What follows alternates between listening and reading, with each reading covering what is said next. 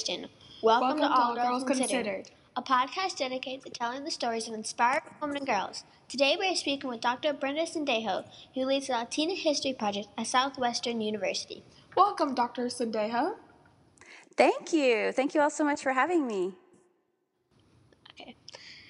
What inspired you to start spreading awareness about Latinas? That's a really great question. Well, I think maybe my own experiences, perhaps growing up.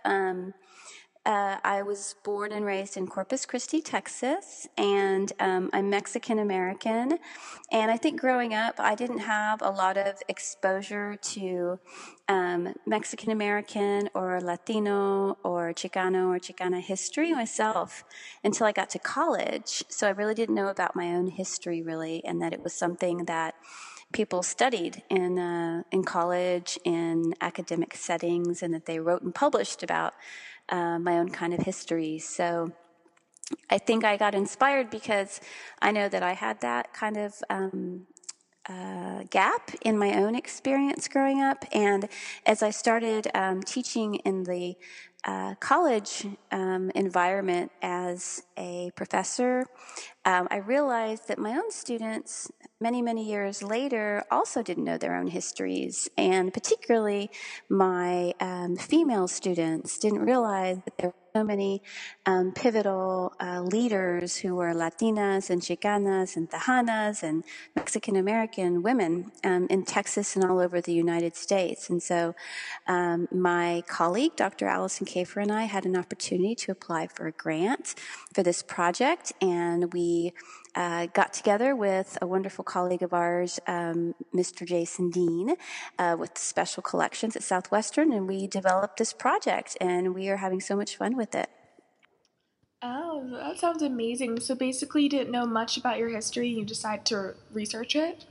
Right. So I guess the first time I sort of learned more about it was as an undergraduate at University of Texas at Austin, where I was studying cultural anthropology. I took my first Mexican American Studies course taught by an anthropologist, Dr. Martha Menchaca, and it just blew my mind. And I had no idea there was something called the Mexican American or Chicano Civil Rights Movement, and that there was a lot of activism, a history of activism in Texas, that Mexican Americans were fighting for the political rights, and for a lot of Chicana feminists, women were fighting for women's representation and women's issues around the family, around politics, around equality.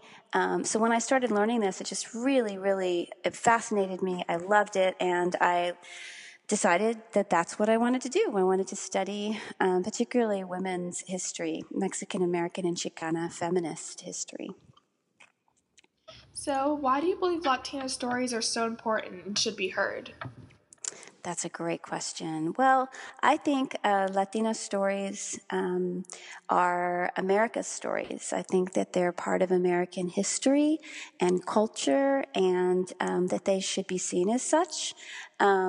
I think oftentimes what happens is that there are some stories and some histories that are not as apparent in our history books. This may sound familiar to you. I don't know what your experience has been, but growing up, I didn't really see myself or my family's history represented in the history books in elementary school and middle school or high school. And I know you all probably have more exposure now, but we really didn't have hardly at all back then. And so just history in general was fascinating to me. But then I started learning about certain silences, right? Where some stories we know about, right? We know about the Civil War, and we know about the Civil Rights Movement and Martin Luther King, but we don't know that there were people like Dolores Huerta and Marta Cortera who were fighting very hard in some of the same struggles as the men for the rights of all people. And those stories often get kind of put in the shadows, and so I thought that that was something I wanted to study and make my life's work, is to sort of help bring those stories out of the shadows and help people see themselves represented in history. When you were growing up, did not knowing your history affect you in any way? These are good questions, you guys. Wow, that is a great question. So that's something I'm really interested in studying because, yes, it really did affect me. I guess I was, and I'll be real honest with you guys because I think this is something that we need to think about and pay attention to is that people like me growing up like I did, I had a great upbringing, but I was often ashamed to be Mexican American. And I now realize that a lot of that is because I think people didn't realize that,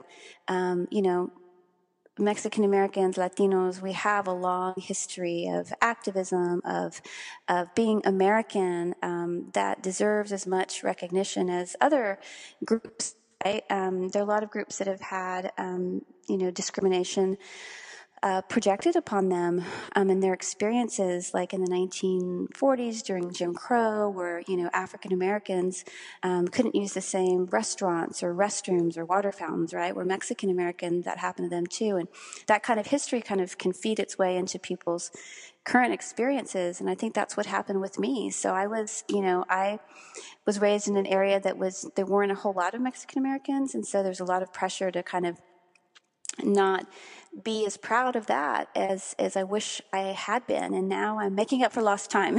I'm making it my life's work. So I really do think that not knowing your history can have a huge impact on people as it did for me. And so that's one of the things that really has inspired me to make these histories available to a wide range of people, and not just Latinas and Latinos, but to people beyond our culture, so they'll have a better understanding of the complexities and the experiences that we've engaged in and endured. What is one of the most fascinating stories you've heard so far? Oh, that's a great question. I have to say, I think I've heard so many stories. I think both as working with the Latina History Project, but also working with, in my own research as an anthropologist, with the women who are very active in the civil rights movement. I think hearing stories of women who have struggled to make sure that other people have the rights that they deserve. For instance, one of the stories that really sticks with me is a woman named Maria Elena Martinez. She was a bilingual educator in Texas for about 30 years, and she worked very hard to get bilingual education into the schools in Texas, and bicultural education, so people would have their culture as part of their education, would be brought up, and people outside the culture as well, outside of just being a Latino, would also have an appreciation for the cultural traditions and practices and language. And I remember her telling me she was inspired to go that route of being an educator because when she was growing up in Wiley, Texas, which is around Dallas, in the 1930s, 1940s, she was only a Spanish speaker. She was Spanish dominant and did not know any English. And when she moved into her town, they put her in an English-speaking classroom, and she did not know any English, and that frightened her, and it made her feel very alienated. So she was actually mute. She did not talk for an entire year, and she feels like she really lost that year because no one really knew how to, explain to the administration that you have to have programs that can reach out to kids who don't know English. And so the way that those experiences can impact people changes their lives. And I think that's been one of the things that's, because of that, Maria Elena helped to create bilingual bicultural education, and she became the chair of a political party in the 1970s called La Raza Unida Party that fought very hard for bilingual education, for political rights, for women's rights, and for equality and anti-discrimination during the 60s, 70s, and 80s. Did her story influence you in any way, or make you think of what you do now, do any differently or anything? Yeah, that's another good question. So when I met Maria Elena Martinez, I was in graduate school. I had just started graduate school, and she inspired an entire research project and the book I'm currently working on right now. Because the other thing about Maria Elena is that she engaged in a spiritual transformation.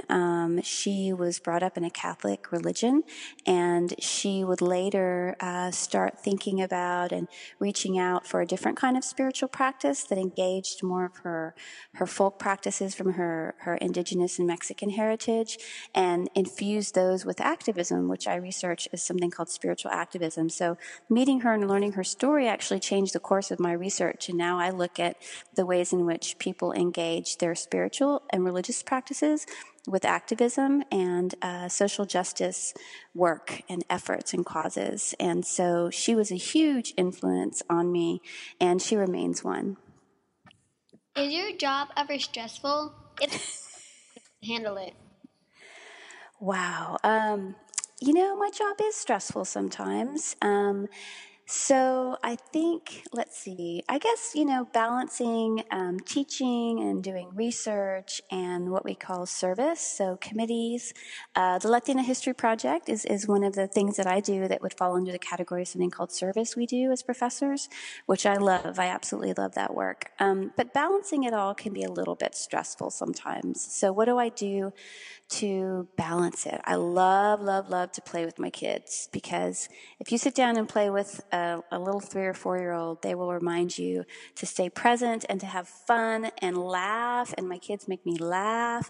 So I like to connect with them and my husband. I enjoy my family a great deal. We go on walks and hikes, and we love to dance and sing, and I love to tell stories to them and read to them, and so that's kind of how I think I de-stress. But yeah, I think that's a really good question. I think it's something we all can think about, right? What are some things that we do that give us joy, that help us to realize and be very present in the things that matter to us in our lives? Yeah, great question.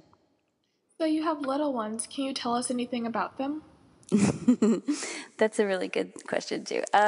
So their names are Jude and Luna, and they're 3 and 4 years old, and they are really funny.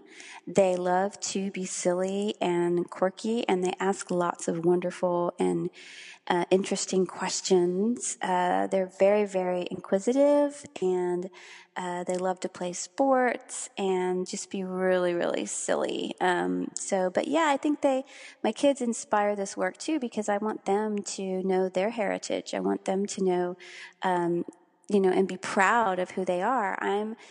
So one of the things that I think is interesting about the work I do is that it does connect my own experience, in that some of the discrimination I told you that Maria Elena Martinez and other people have experienced in Texas. Some people at her age and my parents' age, they were punished for speaking Spanish in the schools. In Corpus Christi, Texas, for example, some kids would get hit on their hands for speaking Spanish because they were told they had to speak English. And because of that, my parents wanted me to speak English, to learn English, and to have lots of opportunities. But it means that I lost my language, and that's really very painful for me. So I've been trying to reconnect to my language in that way, and I've done so through my kids in some ways, because I put them in a Spanish immersion school, and so they are my maestros. Also, they are my teachers too. So we have a Spanish class sometimes when they will teach me the Spanish that they know, because they're bilingual now from this experience. So I think it's a really interesting sort of full circle moment where I connect, all these things by way of my kids. Your kids remind me a lot of my little brother. He's 2.5. Like, wants to know everything and just runs. He's crazy, but That's a great age. Yeah, what's his name? his name is Gideon. Oh, nice. Yeah, that's such a fun age. And yeah, the questions. And it reminds you, it also, I don't know if this is your experience, but it reminds you, wow, some things, you have to learn everything. You have to learn, why is the sky blue? Oh, well, that's a good question. It makes you really reflect on, why is the sky blue? These are really important questions. They're not just because, right? They're inquisitive to try to, expand how they understand the world around them. And I think it's really cool to watch. Yeah, I've kind of experienced that with my brother. He just points at things that you never really would think of. Yeah, absolutely.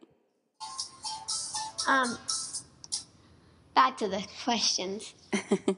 Regrets in your career? If so, what would you change? Regrets in my career?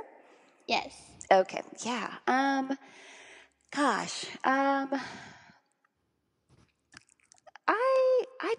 I have to say, I feel really very fortunate to do the research I do, because I love working with all of these really wise women I have some wonderful colleagues at Southwestern University.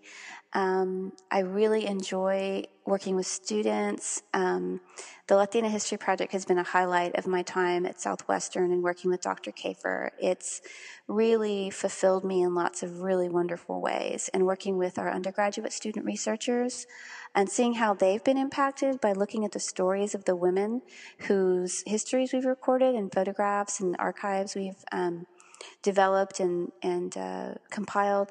I think I would say, I'd have to think pretty hard about the regret question. I think one thing I might do when I look back is work so hard I missed out on some things with my kids. I think that's one big thing. I think for me as a working mama, making sure I'm really present for my kids, even though things can get quite busy with work. But overall, I've been, very, very lucky.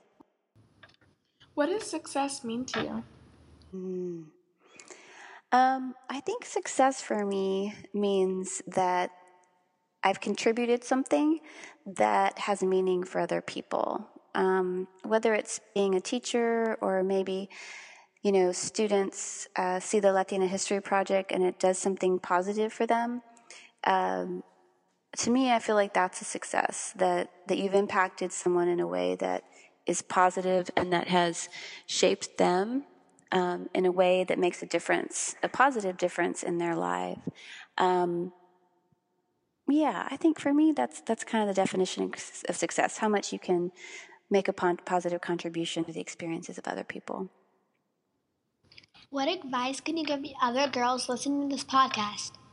Oh, so you make me think, if my daughter were to listen to this podcast, which I hope she will one day, when she is 8, 9, 10, 11, 12, maybe older, younger, I would say stay true to yourself. I would say that we have such amazing talents and so much to contribute to society, to ourselves, to our families, to our friends, to our communities.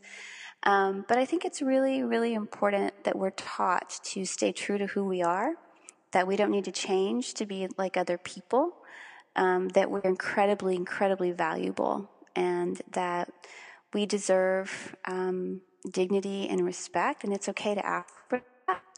And I think to speak your truth, go with what your heart says and what your corazon feels, right? In whatever path you choose, whether it's in your education, in your job, in your relationships, in your spiritual practice. But yeah, I think those are some things that I would share. What advice can you give us continuing this podcast? Do what you're doing. This is fantastic. I really love it. I would say keep doing it. Keep doing it. Keep asking questions. Take it to the next level. Get it out there. I think I would love to know more about it. I'd love to share it with people I know. I guess keep interviewing people and interview people that you are really interested in knowing about, and think outside the box. If there's someone you want to interview, but you just don't think maybe you can connect with them or whatnot, try it anyway. Give it a shot. Ask around and see who you can interview. And this is something that I wish I had done, that I always try to encourage my students to do. Maybe it's not for the podcast, or maybe it's for some other project for school. Interview your parents. Interview your abuelas, your grandmothers, your grandfathers, your tías, your tíos, because their stories are so, so important. I wish that I had interviewed my grandmother when she was still alive about our history. So that's something I always encourage students to do. And when my students do that, they're amazed at what they learned. They had no idea their mother was, worked as this or that growing up, or that their father had immigrated, during this year from this country, or that their mother was involved with the civil rights movement, or things like that. You'd be surprised at what you learn. So that's one tip I would offer. So are you saying that you value people who have a strong urge to learn and ask more questions? Yes, absolutely. I think that that's such a wonderful attribute. And that they be encouraged, right, to ask questions outside the box. You know, we're often taught that history is one thing, right? Well, maybe it's something else. Maybe people have different kinds of perspectives on the world. Multiple perspectives are valid, right? Multiple ideas are valid. So I absolutely think, asking and being inquisitive is a really wonderful thing. So keep it up. That's a great thing. Well, that should end it. Thank you so much for letting us interview it. It was very inspiring. Oh, well, thank you all very much for the invitation. You inspired me with your questions. They were fantastic. And best of luck with this wonderful project. I'm really excited for you all. Thank you. Thank you. Take care. Bye-bye. Bye.